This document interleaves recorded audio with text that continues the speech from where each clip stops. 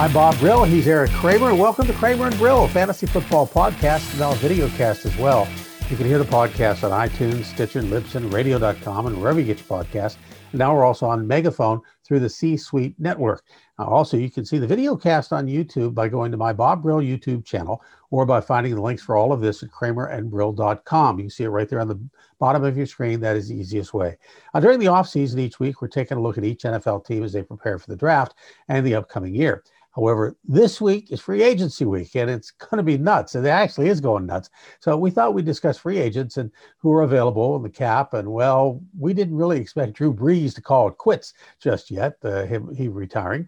So, Eric, let's start with that. Obviously, a Hall of Fame career. What impressed you most about Drew Brees over the years?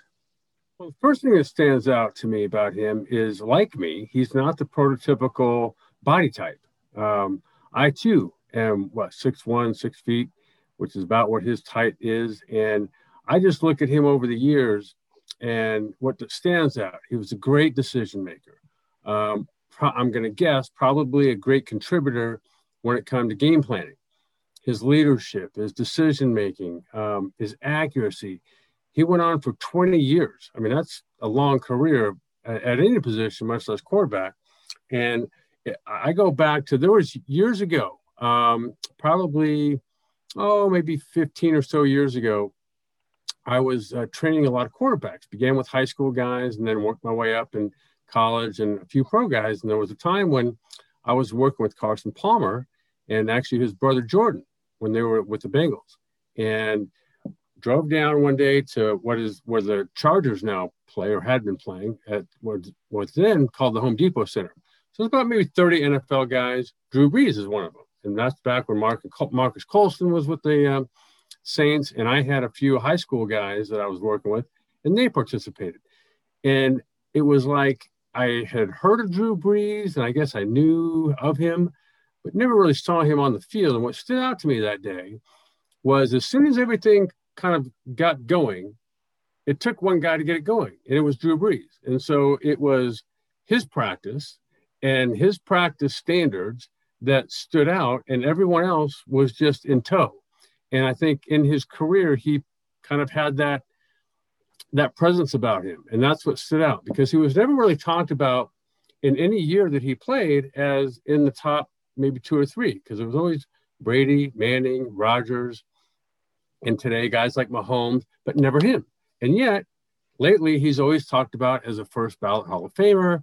And true, he only won 1 Super Bowl, but think of the ones that he missed out on potentially in the last couple of NFC championship games, where this, a couple years ago, Nicole Roby-Coleman has the obvious pass interference, but is not called. And then the year before, it was the Minneapolis Miracle with Stephon Diggs. And here's a guy that, again, has 1 Super Bowl, maybe could have had 1 or 2 more, at least playing a couple more. And I think the longevity of his career and the efficiency he played with stands out. I think one of the things that is remarkable that he and Sean Payton had this great relationship that they were almost like 2 guys with 1 brain, and it was like you had the field general and the sideline general, and they worked together so well that this game plan, and it was like you always knew the Saints were going to put points on the board. You had to outscore the Saints rather than just hold them down. Right, which is, and Sean Payton, in his own way, like Brees, doesn't probably get the credit he deserves as an offensive, brilliant mind. I mean, today, Andy Reid's the guy that gets all the hype, and deservedly so, but Sean Payton kind of gets passed over in that regard, which I think is kind of a disservice to him.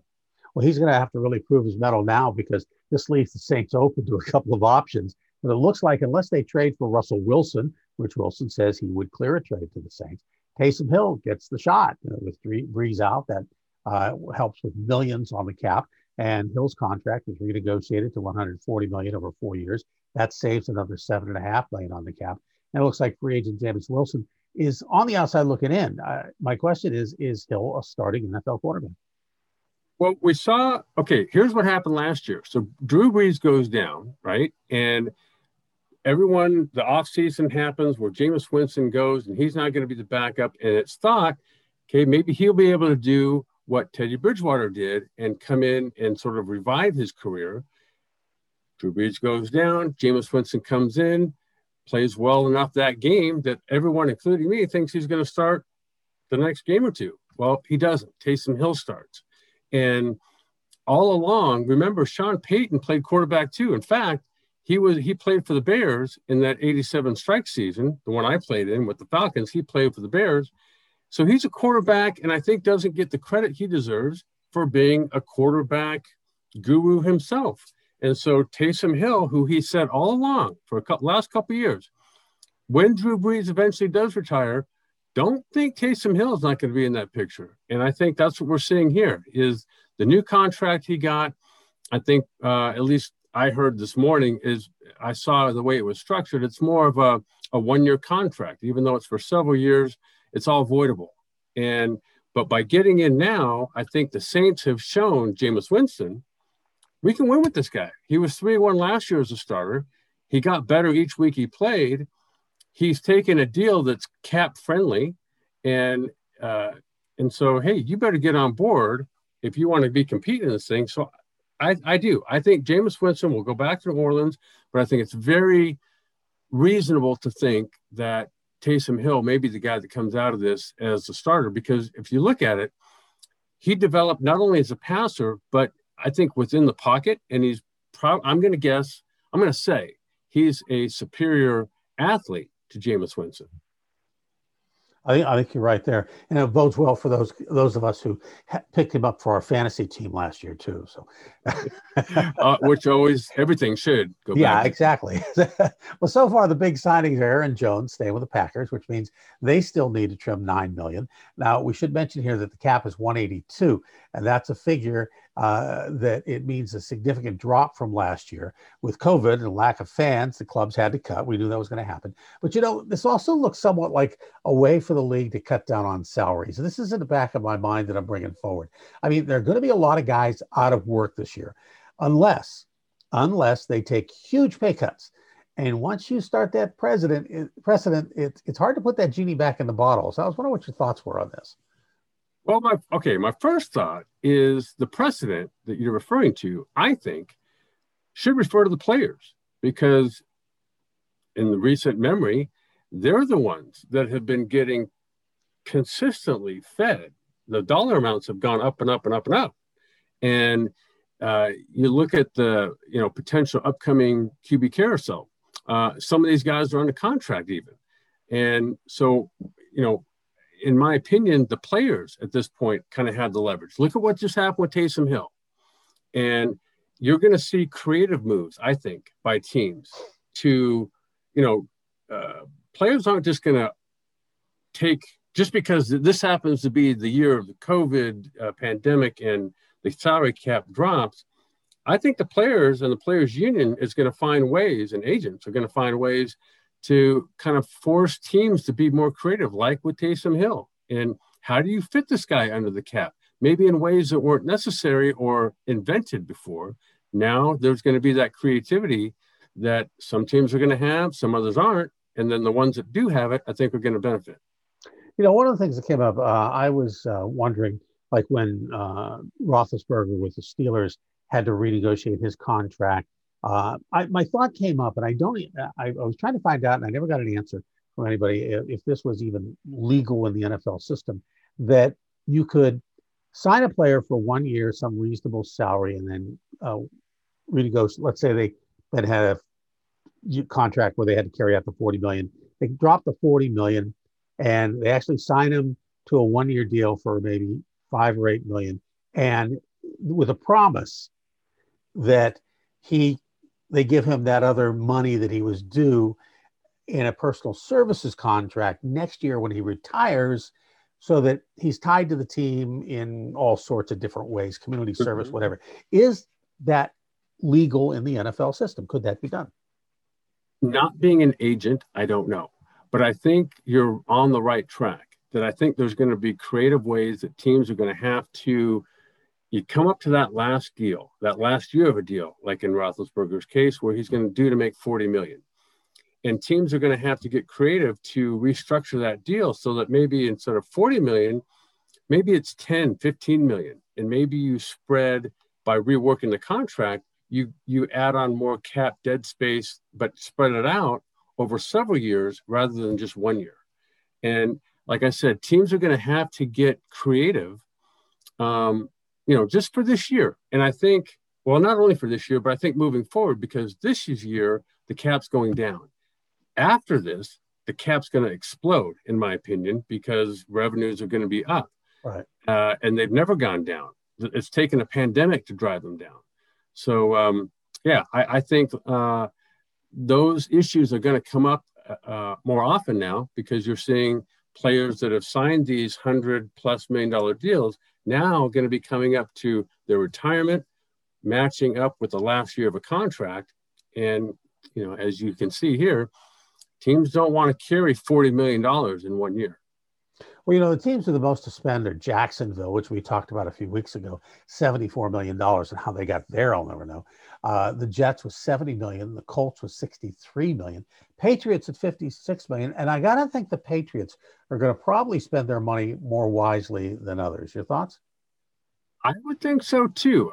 I don't know. I haven't done any research to know this, but I would guess it's been a while, if ever, where the Patriots have been in what now the top 3 or 4 with cap revenue to spend, which kind of makes me think, okay, they should spend it wisely, but then why sign Cam Newton?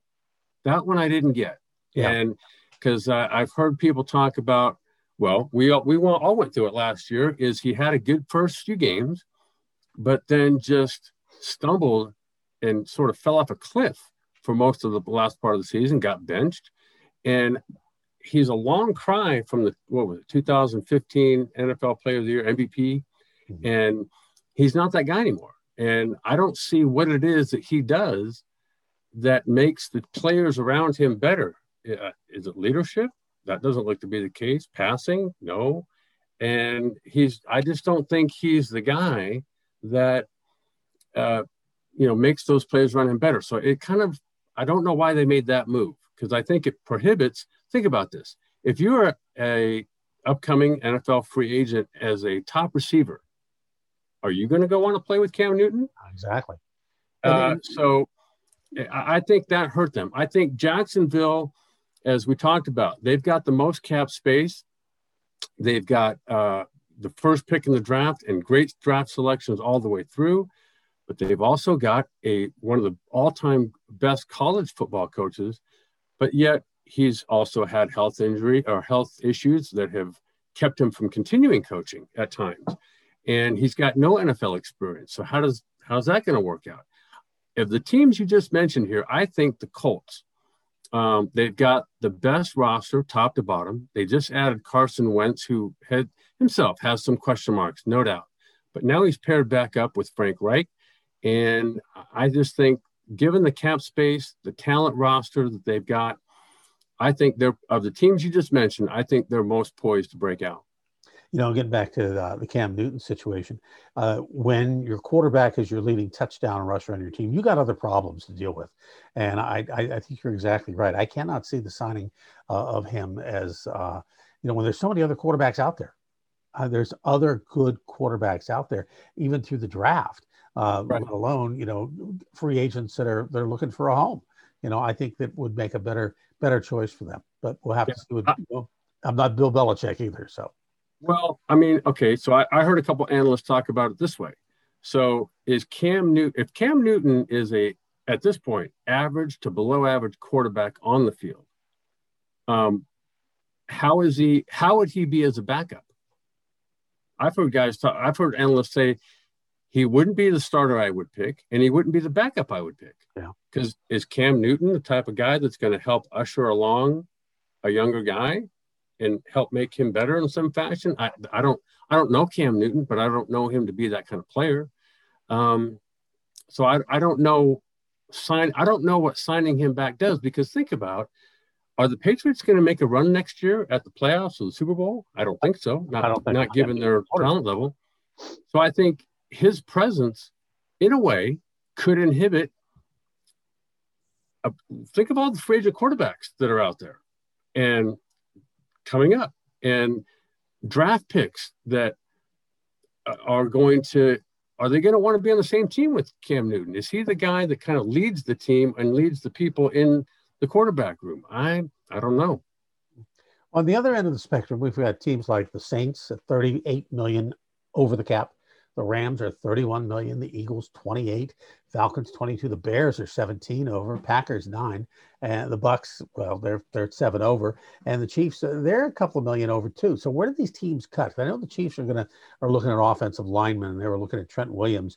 I don't know if they can afford Trent Williams because he's going to be one of the top paid players out there. And if they do go after players like this, where are they going to cut? Who's going to have to leave those teams?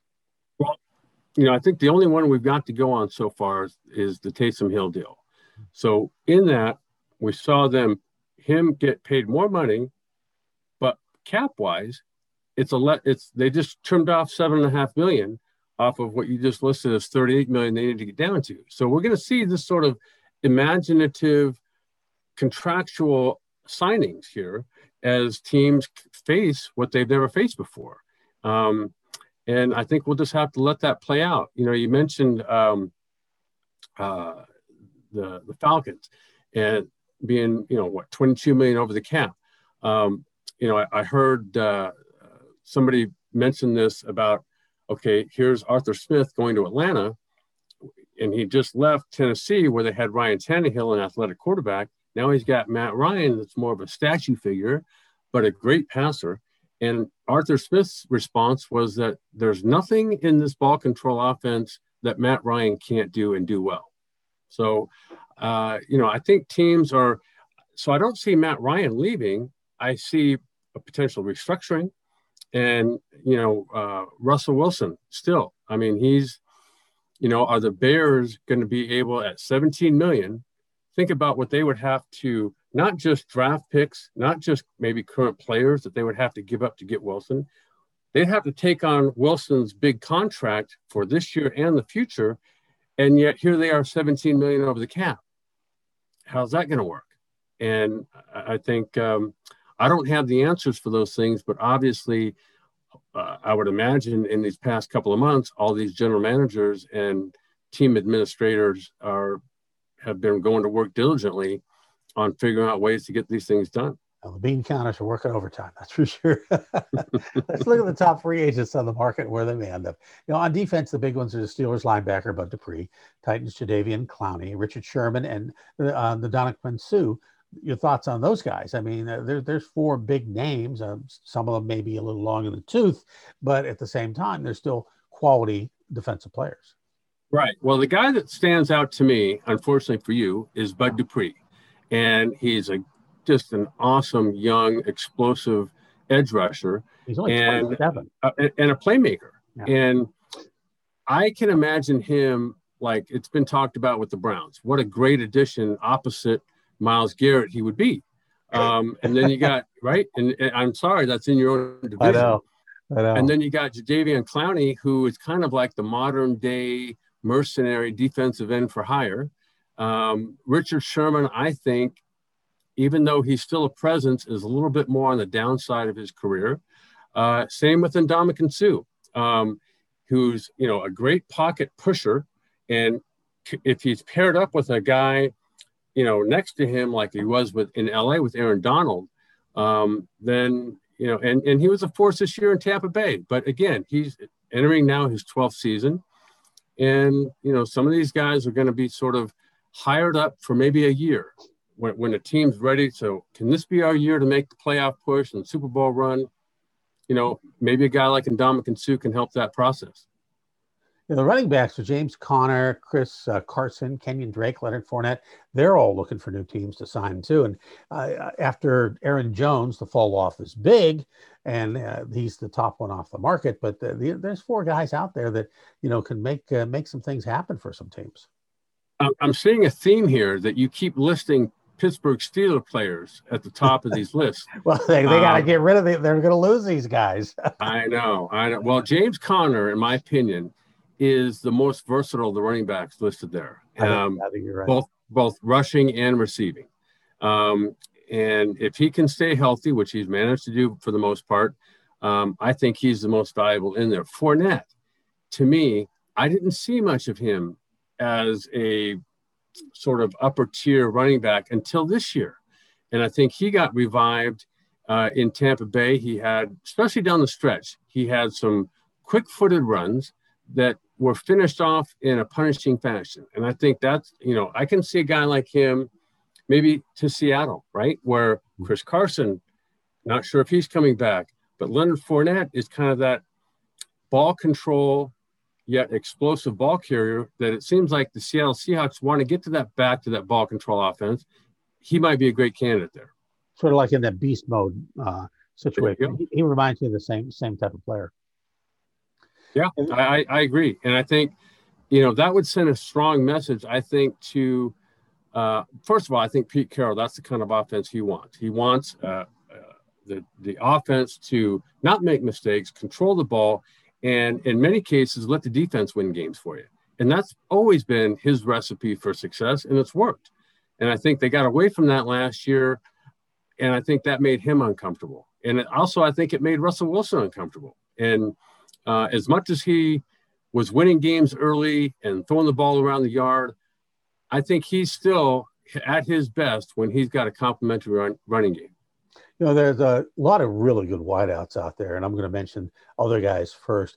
I'll put Smith-Schuster toward the back here. Kenny Golladay, Curtis Samuel, Corey Davis. These guys are Smith-Schuster, Will Fuller, Sammy Watkins, T.Y. Hilton, Nelson Aguilar, even Antonio Brown. These guys are all quality 1-2 receivers. They're not number 3 receivers. They're all number 1 and 2s. And I got to think that probably every one of these guys is going to change teams somewhere along the way. Maybe not everyone, but I got to think that with the emphasis on the passing game and the new young quarterbacks coming in, that these guys are going to be premium picks. Yeah, I agree. And the big head scratcher here for me is the first guy you mentioned, Kenny Golladay. I thought they were going to franchise him, but they didn't. He's tall, he's big, he's lean, he's dynamic as a pass receiver, and you just brought Jared Goff in.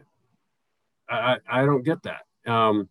And, I've always been, as you know, a big fan of Corey Davis. I think he's another bigger, lankier receiver that is a clutch receiver as well.